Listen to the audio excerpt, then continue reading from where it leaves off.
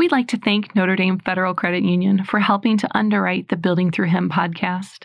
In the last year alone, Notre Dame FCU served more than 800 parishes, schools, and nonprofits in more than 25 dioceses nationwide. Learn more at NotreDameFCU.com. Hello, welcome to the Building Through Him podcast. I'm Mary Jo Parrish, and this episode is a recording from our Kingdom Builders Conference featuring Meg Hunter-Kilmer. Meg became a hobo for Christ in 2012, and after 2 degrees in theology and 5 years of teaching religion, Meg was feeling like God was calling her to follow him in a more literal way. She quit her job, packed up her car, and hit the road, becoming known as the Hobo for the Kingdom. Now Meg travels around the country speaking about the goodness of God to anyone who will listen. She has found friendships with the saints and shares stories about the saints who attained holiness in spite of great obstacles. She is the author of 2 books, Saints Around the World and Pray for Us. We welcome Meg Hunter-Kilmer.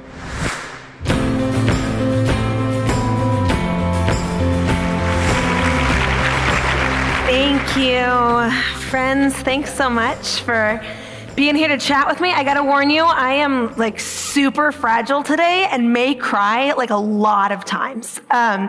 So you can just pray with me and pray for me as my family is grieving a loss right now. So let's go ahead and pray together.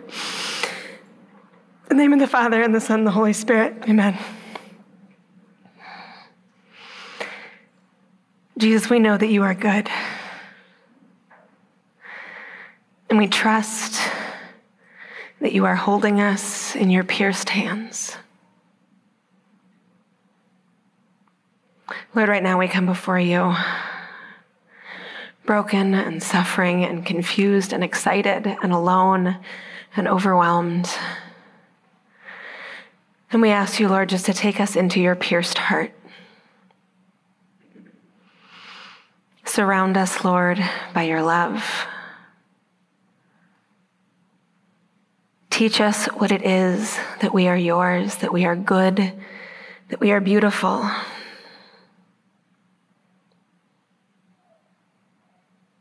Jesus, I pray for the heart of every person in this room.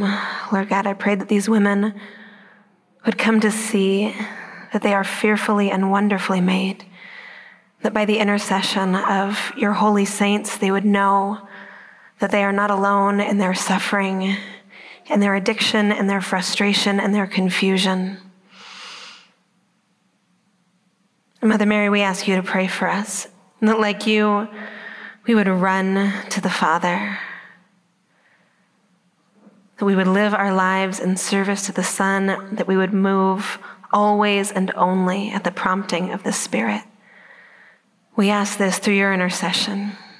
As we pray, remember, O most gracious Virgin Mary, that never was it known that anyone who fled to thy protection, implored thy help, or sought thy intercession was left unaided. Inspired by this confidence, we fly unto thee, O Virgin of Virgins, our Mother. To thee do we come, before thee we stand, sinful and sorrowful. O Mother of the Word incarnate, despise not our petitions, but in thy mercy hear and answer us. Amen. Saint Teresa of Avila, pray for us. Blessed Catherine Jurij, pray for us. Servant of God, Daphros Rugamba, pray for us. In the name of the Father, and of the Son, and of the Holy Spirit. Amen. So, friends, I am a lot.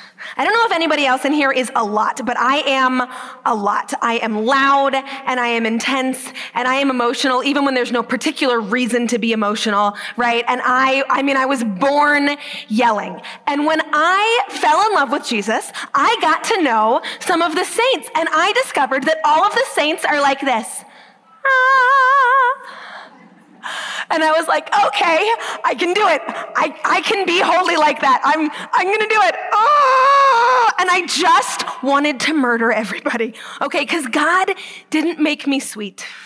And he didn't make me pleasant. And he didn't make me cheerful and meek. He made me a lot. And he made me that way on purpose.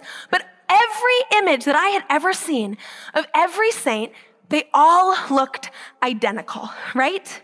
They were all placid, and they were all meek, and they were all a size 2, and they were all white, right? Like they all looked exactly the same. And I tried to be that girl. I really did. And I was like, well, you know what? I guess God just didn't make me to be holy, because I can't be this plaster image that's been set before me. And Teresa of Avila was like, girl, please. Y'all know Teresa of Avila, her feast day was yesterday. Teresa of Avila has no patience for plaster saints. Look, if you are meek and sweet and pleasant and white and a size 2, get it. Like, be you for Jesus. But many of us aren't. And when I got to know Teresa of Avila and the little bit of sass in her and the saltiness in her and the brilliance in her and the fight in her, I thought, oh, maybe there's space for me.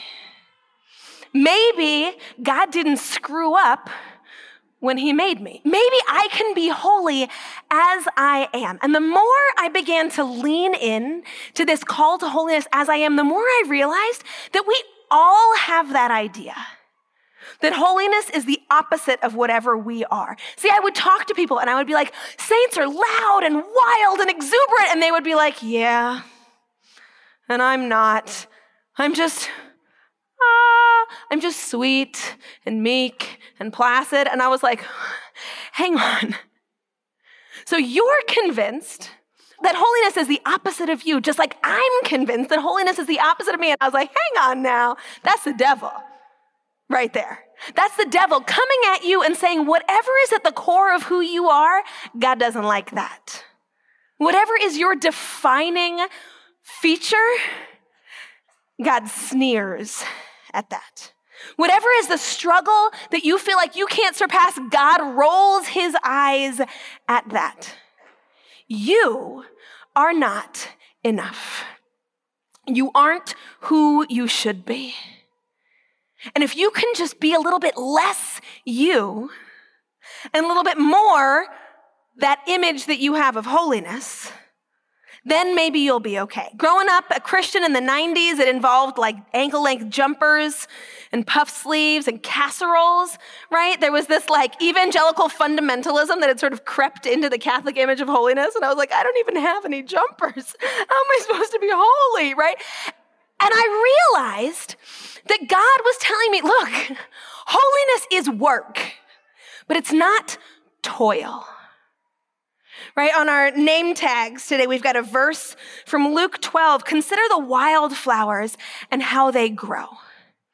Luke says they neither spin nor toil, but not even Solomon in all his splendor was clothed like one of them. And I was praying today about the difference between work and toil. See, toil, that's a curse that comes in the fall, right? In Genesis 3, verse 17, God says to Adam, cursed be the ground because of you. In toil shall you eat its yield all the days of your life. Now, I don't think the Lord is saying, well, it used to be that the oranges would have plucked themselves and peeled themselves and stuck themselves in your mouth, right? The work was going to be there, but the toil is when you're fighting. Right? It's not just labor. It's fighting against a nature that's wrong for you. Right? And nature became at war with humanity when we fell. And I think many of us in pursuing holiness, we're not working, we're toiling. We're fighting against our nature. We're fighting to cut off elements of ourselves that are really at the center of who we are. We're fighting to ignore the brokenness that God is trying to speak to us through. We're fighting to run from God, to run from reality. And the church looks at us knowing the way that we are going to toil, women especially, are going to toil to try to reject who God made us to be and the reality of our lives so that we can fit into this mold. Because we're comparing ourselves all the time. And the church looks at that and says, okay, let me do you a solid. And I'm going to give you a saint or two. I'm going to give you some friends to let you know that your life that you are currently living in, God is at work in that, with your personality, with your family struggles, with your addiction, with your mental illness, with your disability, with your passions, with your joys, with your talents, with your failures. You are seen and you are known and you are loved. See, I wasn't always into the saints, because every story I heard was, she was very holy and became a nun in the end. And I was like, well, good for you. That's not my story. Every once in a while you got, she was really, really, really bad. And then she became holy and became a nun in the end, you know? And you're like, okay, well, but where's the struggle, right? Where's the fight? Where's the getting up every day and saying, Jesus, I love you in this too. Jesus, I will follow you in this too. And then I began to get to know the real lives of the saints. These men and women who dealt with the same things that you and I are dealing with, who suffered the same way that you and I are suffering, but who kept their eyes fixed on Jesus. So today, I just kind of want to spam you with some saints. And I want you to listen to whoever is tugging at your heart. And it might be somebody who you're like, oh my gosh, she's just like me. And it might be someone where you're like, I have no idea why I'm supposed to be friends with her. Sometimes the saints don't make a lot of sense, but they're always working to draw us deeper into the heart of Jesus. And today I want to talk about the way God made us as wildflowers. Some of us wild and bright and showy, and some of us small and meek. My mother loves Queen Anne's lace, which the world considers a weed. But there are no weeds in God's garden. There are no invasive species in God's garden. There are no accidents in God's garden. You were made on purpose exactly the way that he wants you. And I want us today just to sit in the glory of the diversity of Catholic femininity. Look at Blessed Catherine Jarige. Y'all, I love her. Catherine Jarige was a lot, okay? She was a loud, wild, prank-playing little girl. She loved to dance, but she loved Jesus more. And she decided that she was going to become a third-order Dominican like Catherine of Siena. And she thought, well, if I'm going to be a third-order Dominican, then I have to shrink. I can't dance, and I can't laugh, and I can't yell. And then the French Revolution broke out. And during the French Revolution, the church needed pious church ladies, but the church also needed loud, wild, mischievous women. And Catherine Jarige, she had a penchant for making good trouble. So she began sort of an underground railroad for priests at a time when it was illegal to be a priest. And she would smuggle priests from one place to another so that they could bring the sacraments. And she would use her powers of improv, right? So she'd be out walking with this priest and they'd see a soldier. They saw a soldier one time. It was her and a friend and two other priests. And they see this soldier coming up and she just turns to him and she's like, you're always like this. Your children never see you. You're out all day. Starts just shouting at this priest like he was her drunken husband she was dragging home from a bar. And the soldier just looks at her as like, okay, he looks at the priest, he goes, man, if that was my wife, I'd throw myself in a river. And the priest was like, dude, me too. What? So she's doing all of this work and she makes a decision. At first she was telling these little white lies. She makes a decision. She's like, I don't want to lie anymore. Even to save lives, I don't want to lie. And I'm going to trust that God is going to bless me in that. And so she'd be coming back from hiding a priest somewhere and she'd see a soldier. And they'd be like, where are you coming from? And she'd go, over there. Where over there? Over there. Where were you over there? Oh, I was over there, just back there. I was over there. And they would be like, where over there? I was just over there. I'd finally be like, oh my gosh, just leave. What is wrong with you? One time she's carrying a chalice in her apron and she's got straw on top of it. And this soldier comes up to her and he's like, what do you got in your apron? And she goes, I got a chalice. You want to see it? And he was like, oh my gosh, like, you don't have to be mean. Fine, just keep going, right? Like, God was blessing her in her desire to belong completely to him, in her desire to tell the truth, and in her desire to be herself. She's also fantastic because, you know, back in the day, you had like pockets that you would tie on and then you put a skirt over top that just had holes, like back in the day, right? Well, she was smuggling like chalices and sometimes babies to be baptized. Like it was a lot, right? And so her pockets wore out. So she replaced them with leather pockets. But she was doing too much work. Leather pockets wore out. So she replaced them with hermetically sealed copper pockets. So she is my patron saint of dresses with pockets. If you're ever shopping, you need a little friend there. Blessed Catherine Giry, she's your girl. So she spends the Reformation doing this work. In the time that she's doing it, only one priest was arrested. She went with him to his death. Not a single person died without baptism. And then the revolution was over, and Catherine had to go back to her regular life, but she had realized that she didn't have to shrink to be who God was calling her to be. And so she began to do the work she'd been doing before, begging for the poor, but just with a little bit extra, right? So when somebody was like, I got nothing for your poor, she'd be like, I'm sorry, you're going to go tell Jesus that at your judgment? They'd be like, okay, all right, it's fine, right? But she could discern when that's what God was calling her to do and when she needed to be a little bit more sweet and meek and mild. Kalumba Kangwansuk, she's another firebrand of a woman, right? Kalumba Kangwansuk is the heart of the Catholic Church in Korea at its very beginning. Catholic Church in Korea, coolest church of all the churches. Sorry, everybody else. It's the only church to have evangelized itself. Everybody else got missionaries. Korea had some teenage boys who found a book on Catholicism, read it, were like, yeah, this is true. Smuggled one of their members out. He got smuggled back in, baptized them. They went out, baptized everybody else. Kalumba was one of the early ones who was baptized, and she loved the Lord, and she was an evangelist, and she converted her parents, and she converted her mother-in-law, and she converted her stepson. She did not convert her husband. And he was not interested in all of this Jesus nonsense. He was not particularly interested in her. So he left her for a concubine. Kalumba hadn't had the most lovely of marriages, right? But this is a difficult situation regardless of how you felt about your ex-husband. And she's looking at this divorce. She's looking at a culture that doesn't accept this. And she's like, Lord, where are you? But she says, you know what, God, I'm going to trust that you are at work. Even when I can't see what you're doing, I'm going to trust that you are at work.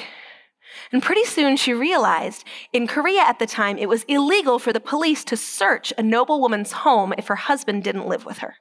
One of those funny little quirks of the law. And Kalumba was like, Catholic party at my house. And everybody moved in. Like all of the women who wanted to be consecrated women in the kingdom of Korea, they all moved into her house. She starts bringing people in. She's converting people. The priest comes in. She's smuggling the priest throughout Korea. She is the heart of everything because in the moment of her great anguish, she trusted that God was working. Her mother-in-law, whose son had left Kalumba, loved Kalumba so much, she went with Kalumba, not with her son. So if you got mother-in-law issues, Kalumba's your girl, right? She can pray for you. She ended up being killed along with her son and the priest, Blessed James Yu Wenmo, who she had been protecting. St. Hyacintha Mariscati, she's another one of these big, loud, wild kind of women, right? When she was growing up, she wanted to be a nun, and then she decided she was going to get married, and she met this boy, and she really loved him, and then instead of marrying her, he got married to her little sister, and she pitched a fit. So bad, her family tied her up and dragged her to a convent. Heads up, that's not how we discern a vocation, right? So Hyacintha, she's like forced into this convent. She escapes, right? Like over the wall, middle of the night style. They find her, they drag her back, stick her back in the convent, and she's like, fine, I will be a nun, but I will not be a good one. I am a noble woman, and I will live as a noble woman. I'll do chastity, but I'm not doing poverty, and I am not doing obedience. So she's got these like fancy rooms, and she's wearing like a silk habit, right? Just ridiculous. She receives visitors all day long, and a priest comes to visit her when she's sick. And he said to her, oh, I can see why you're in the convent. And she said, why is that? And he said, so the devil would have a foothold here. And she's floored by this realization that she's living her life as a nun, but running merrily to hell because she loves her will more than she loves God's. She has this huge conversion for 6 months, and then she backslides. That's my favorite part. Because so often the stories that we hear, it's just this lovely linear, she was bad, had a conversion, and then she was good. And you're like, well, that's not how it went for me. It's not how it went for Hyacintha. She backslides, falls back into that same sin, has another death scare, and this time she's converted so thoroughly that at her funeral, they had to change her habit 3 times because people kept cutting off pieces of it to use for relics. She had become so completely transformed by God. Now, she hadn't become this meek and retiring woman. I mean, meek in the sense of power under control, meek in the sense that Jesus was meek on the cross, that Jesus was meek when flipping over tables, right? But she's not a woman who's like, oh, I shouldn't say anything. She was a woman who lived in the fullness of her strength. But that strength was handed over to Jesus. But you don't have to be loud and wild like Hyacintha or Columba or Catherine. Venerable Satoko Kitahara, she became a saint through a smile. She was a Japanese woman living during World War II in the wake of World War II. She was devastated by the Japanese loss in World War II, as was the rest of Japan. And she was so confused, so unsure as to the meaning of life, so despairing that she would go every day to the movies. She would just sit and watch movie after movie after movie. So I consider her the patron saint of drowning your sorrows in Netflix, if that's something that anybody has a tendency to. But she met a buddy of Maximilian Kolbe's, and she ended up becoming Catholic. On the day of her baptism, one of the nuns there said, "You have such a beautiful smile. Will you always try to smile for Jesus?" Satoko said, well, I'll do my best. She wanted to become a nun, but her health was too bad. And then this friend of Maximilian Kolbe's was like, hey, there are these children. They live in a slum. They pick through garbage every day. And Satoko said, they can come to my house for piano lessons, which is a start. It's a start. But she's teaching them an hour a week. And after a while, she's like, Jesus didn't become man in an hour a week. Jesus came into our mess and lived the life that we live. So she went out with them. This is a woman, her father's a professor, right? She's like living on the Upper East Side of Manhattan functionally. Like she got things together. She's going out picking through the garbage with slum children. And she did that for a while. And then eventually she was like, you know what? Jesus didn't just come to do what we did. He came to be who we are. And she moved into the slum. God love her parents. She moved into the slum. And she didn't preach amazing sermons. She didn't write beautiful books. She looked at people like that. And hundreds of people came to know Jesus. She didn't have the words. She didn't have the theology. She had the heart of Jesus, and she loved well. Towards the end of her life, the government was going to kick these people out of the land where they were squatting, in fairness. They really had no right to be there. And the leader of the group wrote this very angry and impassioned letter saying all of the reasons why they should let them stay. And sweet Satoko, who never raised her voice, never fought anybody, she copied over the letter in her beautiful script. And at the bottom, she said, if you make us leave, I will fast on the steps of the government building until you find us a new home or I starve to death. Thank you for your consideration. They did not move them because Satoko had handed her life over so completely to Jesus as the woman that she was, that she radiated him. She ended up dying at 28 of tuberculosis, like many of the good ones. St. Marguerite Bailly, she's great. This isn't a woman who did like wild and remarkable things. I mean, she did some wild and remarkable things. She like lived on just the Eucharist for a while and I don't know, probably levitated. Everybody seems to. Marguerite Bailly didn't become a saint because of her extreme walking pilgrimages or because of her mysticism. She became a saint because of her dysfunctional family. She had a brother who was in and out of jail and another brother who was mayor, so that probably made Thanksgiving uncomfortable. She had a sister who had been divorced, which in 19th century France is a big thing. She had a sister-in-law who could not stand her. She had a nephew who was born out of wedlock, who she was raising, and she's living in the home of her brother, his illegitimate child, and his wife who hates Marguerite. Anybody feel a little bit of sympathy for Marguerite? Anybody feel a little bit of solidarity with Marguerite? That's what made her a saint. Her family was not an obstacle to her holiness. Her family was an avenue to holiness. And Marguerite, in loving those people, in loving her sister-in-law who couldn't stand her, in loving her brother who was violent, in loving her sister who was weeping all of the time, in loving the children of the neighborhood. That's what made her a saint. And she was a catechist, and she was a godmother. She was an aunt, and she was a sister. And it was loving broken people that brought her to canonization. Blessed Maria Troncati, on the other hand, is a war nurse, jungle surgeon, evangelist, nun. So when people tell you the Catholic Church is trying to hold women back, you can just pull out this holy card, right? There she is on her way into the jungle. Italian woman, becomes a Salesian. She works in hospitals during World War I, eventually makes her way to Ecuador. She goes out to the Shuar people, who are famous for literally chopping off heads and shrinking them. That's not a stereotype. That was actually part of their practice, right? And she goes out into the jungle. She gets to the first village, and they're met at the entrance to the village by warriors with spears held to their throats. And she said, "I'm here to tell you about Jesus who died to save you." And the chief says, "Save us? My daughter's been shot. You save her, you live."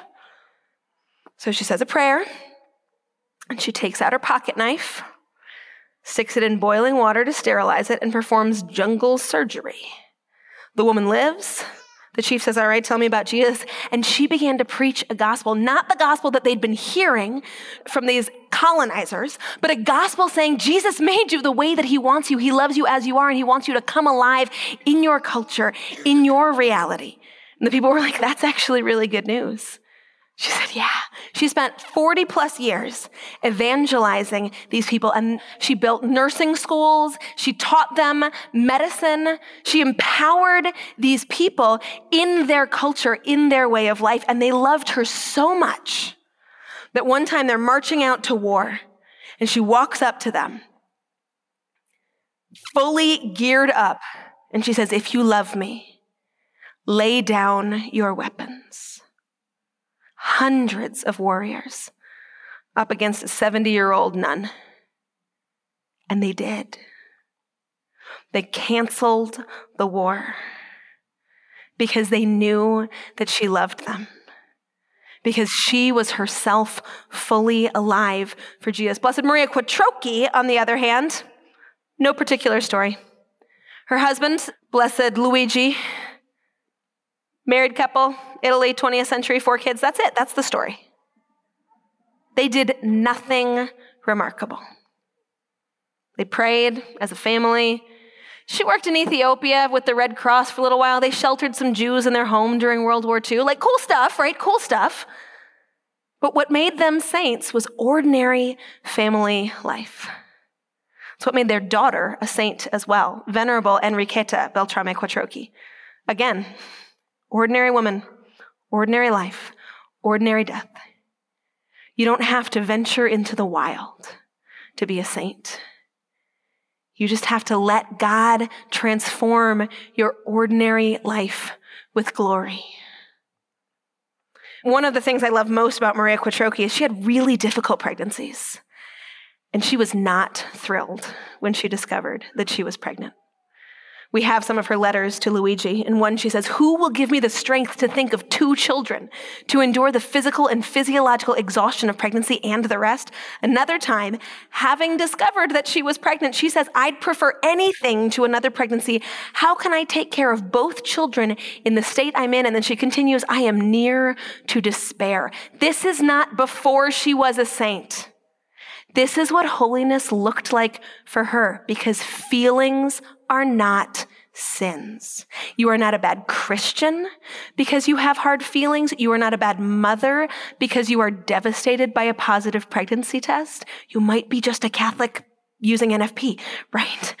You don't have to delight in every circumstance of your life in order to be a Christian running after Jesus. You just have to hand that over to him. And I love Maria Quattrochi because I know a lot of people in this room have had positive pregnancy tests that they are not thrilled about. And the devil wants to get in there and he wants to tell you, you are a bad mother. You are a bad Christian, especially, God forbid, you lose that baby. And the devil wants to tell you this is your fault and you don't love enough. And Maria Quattrochi is sitting up there next to the throne of Jesus like, "Girl, I get it." Right? You want to read my letters? When I found out I was pregnant, I was like, "Luigi, I'm going to die. I'm going to literally just die right now." That's what holiness looked like for her. Holiness isn't running from our feelings. Holiness is bringing them to the Lord. I loved what we were hearing earlier, bringing them to the Lord in prayer, in confession, in therapy, right? Letting God work in your heart there. Blessed Concepcion Cabrera de Armida, also called Conchita, had 9 children. She was a Mexican wife and mother. She's great. She met her husband at a dance when she was 13. And so she can intercede for your middle schoolers, right? Who are feeling all those feelings at the dances, right? She met Pancho when she was 13. They dated for 9 years. And on her wedding day, she asked him one favor. She said, "Will you help me go to mass every day?" And he did. Through all 9 children, he would shoo her out the door in the morning. He would take care of the children in Mexico in the 19th century, right? This is authentic masculinity there, right? Knowing that he was a father, that was his identity. It wasn't just something for his wife to take care of. Well, Pancho died when Conchita was only 39. Her oldest child was 16. She had a baby. She had these 9 children, and she's trying to raise these children. And she loses her youngest to a drowning accident in a fountain at their home while she was at home. So then she has to deal not just with the grief, but also with the guilt and the shame. She loses 2 other children, one at 6 and one at 18. But in the midst of all this suffering, in the midst of losing her husband and her children, when she could so easily have said, "God, where are you?" Conchita kept running to him. See, Conchita wasn't just a wife and a mother of 9. She was also a mystic. And she wrote 60,000 pages. 60,000 pages just of her spiritual diary, let alone the other 40 books that she wrote. In the midst of all of this, she founded a religious order for women. She also founded an order of priests. So she's a great one for spiritual motherhood for priests, if that's something you feel called to, if you have some priests who maybe need to receive some spiritual motherhood in their priesthood. Conchita lives what looks to be an ordinary life. Her kids are like, yeah, she wrote a lot. She prayed and stuff. They open her cause for canonization. Her kids are like, wait, our mom though? She was really nice, but seriously? And they're like, maybe just read this. And it's Jesus appearing to her every day. But what made her a saint wasn't the mysticism, right? What made her a saint was the ordinary everyday, the suffering and the running after Jesus all the same. I've been really hanging on to this family recently. St. Magdalena Sun-Sobyak and St. Peter Cho Chung-hub were a married couple in Korea in most of the 19th century. Their oldest daughter was St. Barbara Cho Young-i. Their second child died in infancy. Their third child died in infancy. Their fourth child died in infancy. Their fifth child died in infancy. They lost 9 babies in a row. The idea of being open to life in those circumstances. And then they had their 11th child, and she lived. And Magdalena and Barbara, both with babes in their arms, you can see in that picture, were arrested for being Catholic. And I don't know, man, if I was Magdalena, I think I might be like, I've done my time. I have done my suffering. Jesus is going to have to let me off the hook on this one because I've got a baby in my arms, and she's going to make it. But Magdalena and Barbara had learned how to suffer in a way that drew them closer to Jesus. And they said yes. And they and their husbands were all martyred. The babies were given to family to raise. And these women who had suffered so deeply. Magdalena and Peter in losing their children, but Barbara lost a little sibling when she was 2 and 4 and 6 and 8 and 10 and 12, watched her parents suffer, and still was able to believe that God was good. Because God's goodness is not dependent on our circumstances. And that is a hard, hard thing to believe. But God is good even when we can't see what he's doing. And he loves us even when we don't see evidence. Cornelia Connolly knew this. Cornelia Connolly suffered. She's an American woman, born in the Northeast. She was Episcopalian. She married an Episcopalian priest. They had a bunch of kids, moved out west. Her baby died. Her toddler fell into a vat of boiling maple syrup. Took 43 hours to die in her arms. Then Peter decided to become Catholic, and Cornelia was like, all right, I'm game, discovers the Catholic Church, loves the Catholic Church. Peter says, I'm going to become a priest. And at the time, for him to become a priest meant he had to leave her. And she was like, please don't do this. We have 3 small children. I am grieving our 2 lost babies. Please don't leave me. And he was like, no, I'm very holy. He was an absolute narcissist, and I need to pray for him more than I rage about him. So God rest his soul. Pierce looked at her and was like, no, I'm going to be a huge deal. I'm going to be one of those convert priests. Everybody's going to love me. I'm going to sell 1 million books. I'm going to have a huge blog, right? All of this. And Cornelia, thinking at the time that submission to your husband meant you just said yes. And she goes and they separate and she founds this religious community. And then Pierce comes knocking on her door and he's like, actually, nah, I miss you. And she's like, but we made vows. And he was like, yeah, no, I miss you.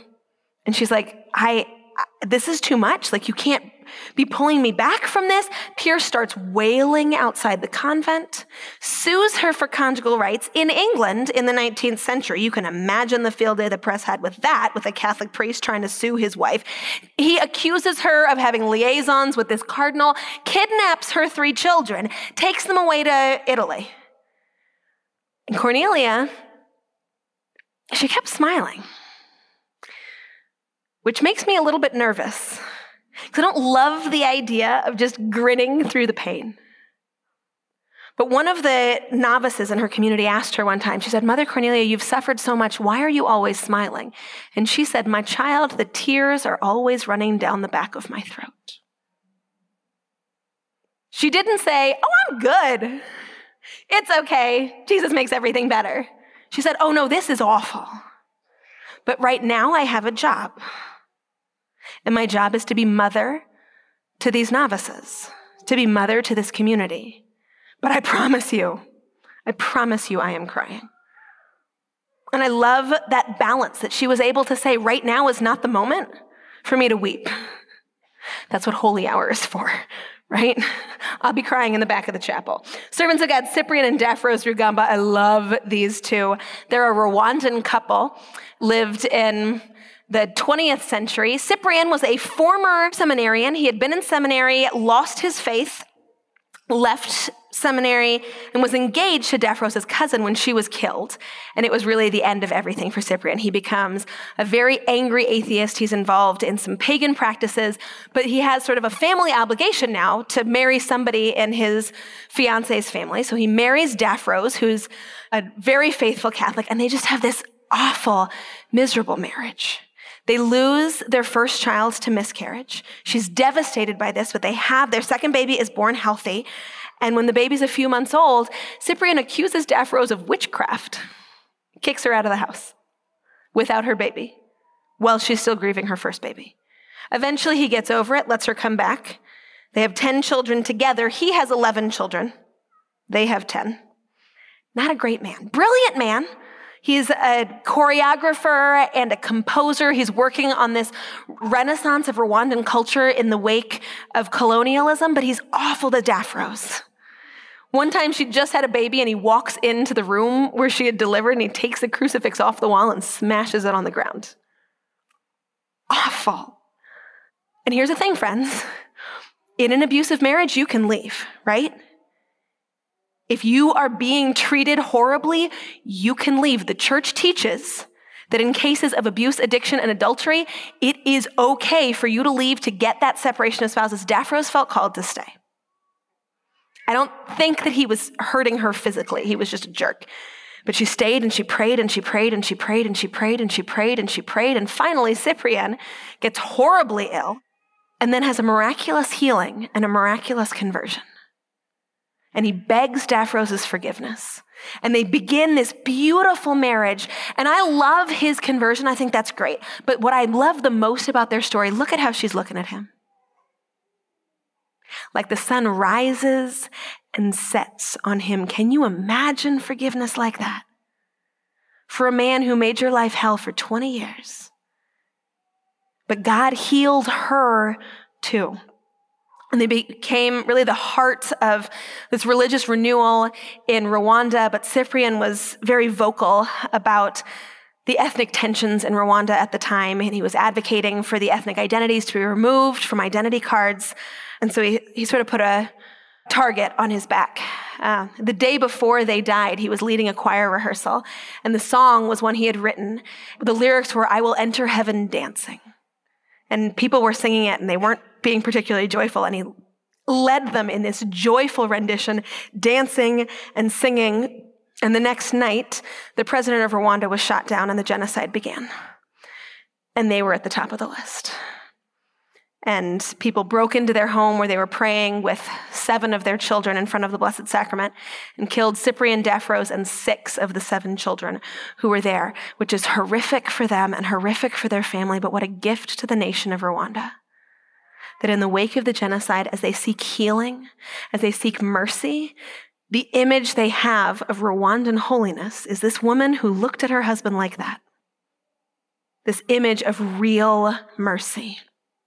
Saint Pulcheria was a genius. She was the empress of Byzantium in her own right. At first, she ruled on behalf of her brother as his regent, and then she ruled alongside her brother, and then her brother died, and they were like, "Can you still be in charge?" And she was like, yeah. And so she ruled on her own, and then eventually they were like, "Attila the Hun is at the gate. Can we maybe get a general involved?" And she was like, "Fine, he can be emperor too." But she was so brilliant that when the church was having a difficult time figuring out the natures of Jesus, Pope St. Leo the Great asked her to address the Council of Chalcedon. I love these images of genius in the lives of the saints. I also love St. Agatha Kim Agi. You guys, I want to tell you 100 more, but I'm not going to. Agatha Kim Agi couldn't learn anything. She couldn't learn the Our Father. And she heard about Jesus, and she loved Jesus, and she went to the Catholic community in Korea, and she said, "I want to be a Christian." And they said, "Great, can you recite the creed?" And she said, "I only know Jesus and Mary." And they said, "Well, how about the Our Father?" And she said, "I only know Jesus and Mary." And they said, "Okay, repeat after me, Hail Mary." And she said, "I only know Jesus and Mary." And they said, "You are too dumb to baptize," which is not a thing, right?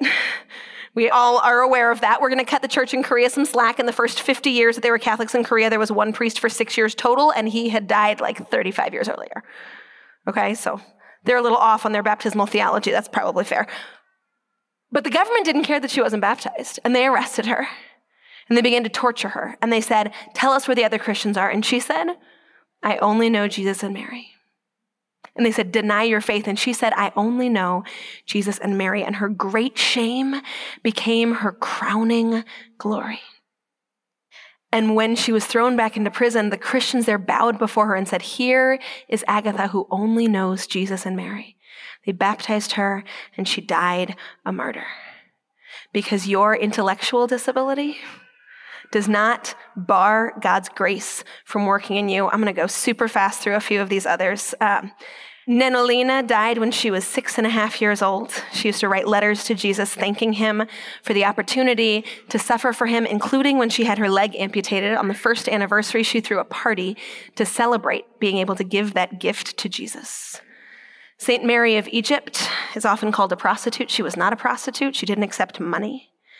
She spent 17 years indulging, we're going to use careful language, I see some children here, indulging her sensual desires and even compelling other people against their will.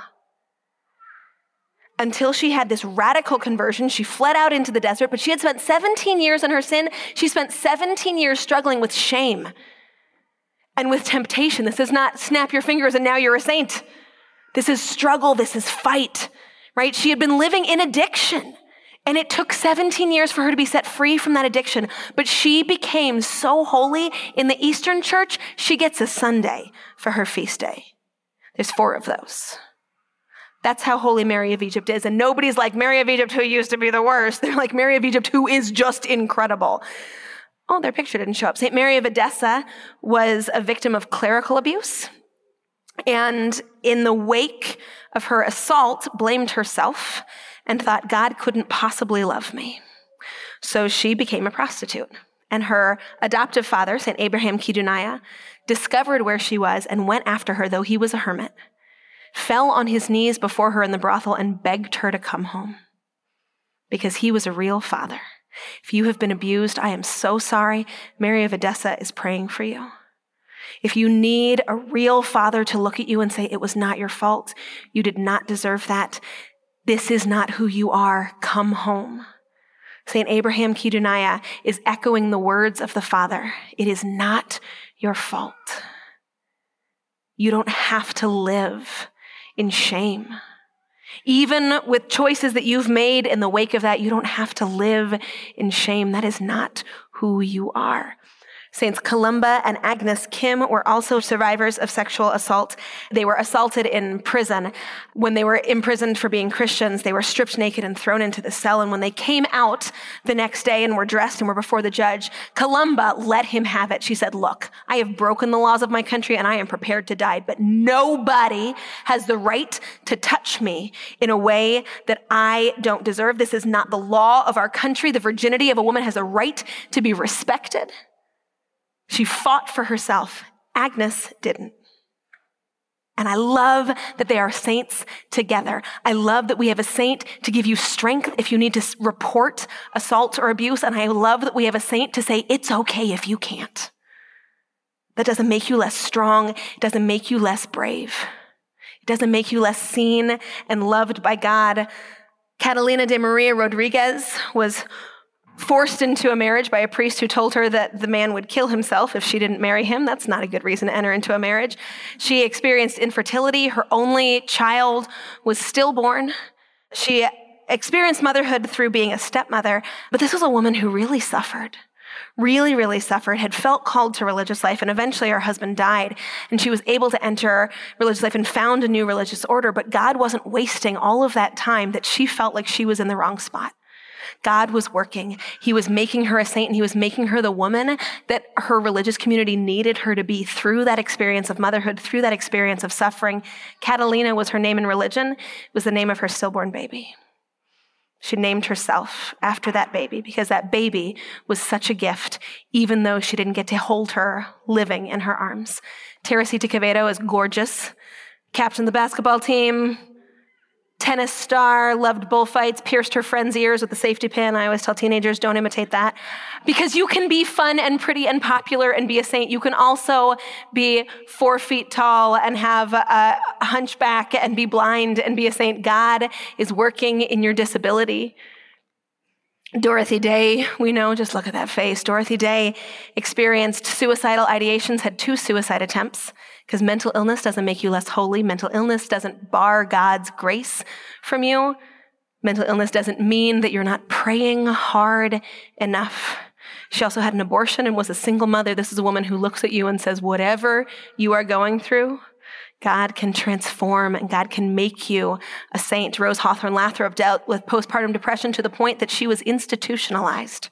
She's also the daughter of Nathaniel Hawthorne of Scarlet Letter fame. Servant of God Leonie Martin may have had autism. We're not exactly sure. She had extreme struggles when she was a child, and even throughout her life, she entered religious life multiple times. This is St. Teresa's big sister. She was just difficult. She was a problem child. She didn't really have a lot of friends. God adored that about her. He adored her struggles. He adored her in her tantrums. He adored her in all of her misery. God was there and he was working. She was not a mistake and she was not an accident. I want to finish with this quote from St. Edith Stein. I've gone a little bit over into your lunchtime, but I could have gone for like 5 hours, so you're welcome. St. Edith Stein says, "And when night comes and you look back over the day and see how fragmentary everything has been, and how much you planned that has gone undone, and all the reasons you have to be embarrassed and ashamed, just take everything exactly as it is. Put it in God's hands and leave it with him. Take your body image issues, put them in God's hands, leave them with him. Take your broken marriage, take your childhood abuse, take your assault, put them in God's hands and leave them with him. Take your awkwardly loud laugh, take your paralyzing shyness, put them in God's hands, leave them with him. Take your mental illness, Take your huge personality, take your timidity, take your children who you just can't get to go to church no matter how hard you try.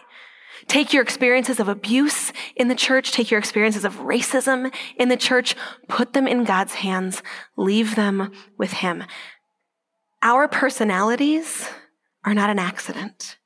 And while there are circumstances in your life that God did not desire for you, he doesn't give up on you when something horrific happens to you or when you do something horrific. He doesn't give up on you when you pick the wrong vocation. He doesn't give up on you when you make the wrong career choice. God isn't sitting there like, well, there goes that. God looks at you and says, oh, that's going to make it harder on you. Watch what my grace can do. Watch what my grace can do. Let me show you what it is to be held and loved and cherished in this suffering, in this uncertainty, in this confusion. There is nothing in your life that makes you ineligible for sainthood. There is nothing in your life that makes you ineligible for God's love. You, exactly as you are so loved. And you don't have to toil to fit into some arbitrary box. You just need to bloom exactly as you are. If you want to get to know any more of these saint friends, I've got the children's book with Lindsay, but also we're launching my new book today. Today is the release. Yay! It's available. Thank you. It's available at the Ave Maria press table, and I will be signing during lunch, and I would be so excited to chat with y'all about some of those saint friends so that you can get to know a little bit more the incredible diversity of the wildflowers that God made so that you can step into the reality that God made you the way that he wants you, and he loves you like crazy. Thanks, friends.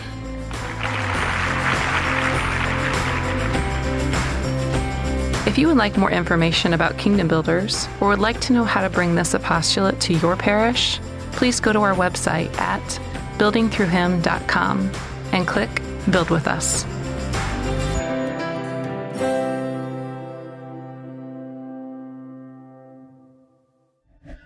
This show is a production of the Spoke Street Media Podcast Network. For more great podcasts, visit spokestreet.com.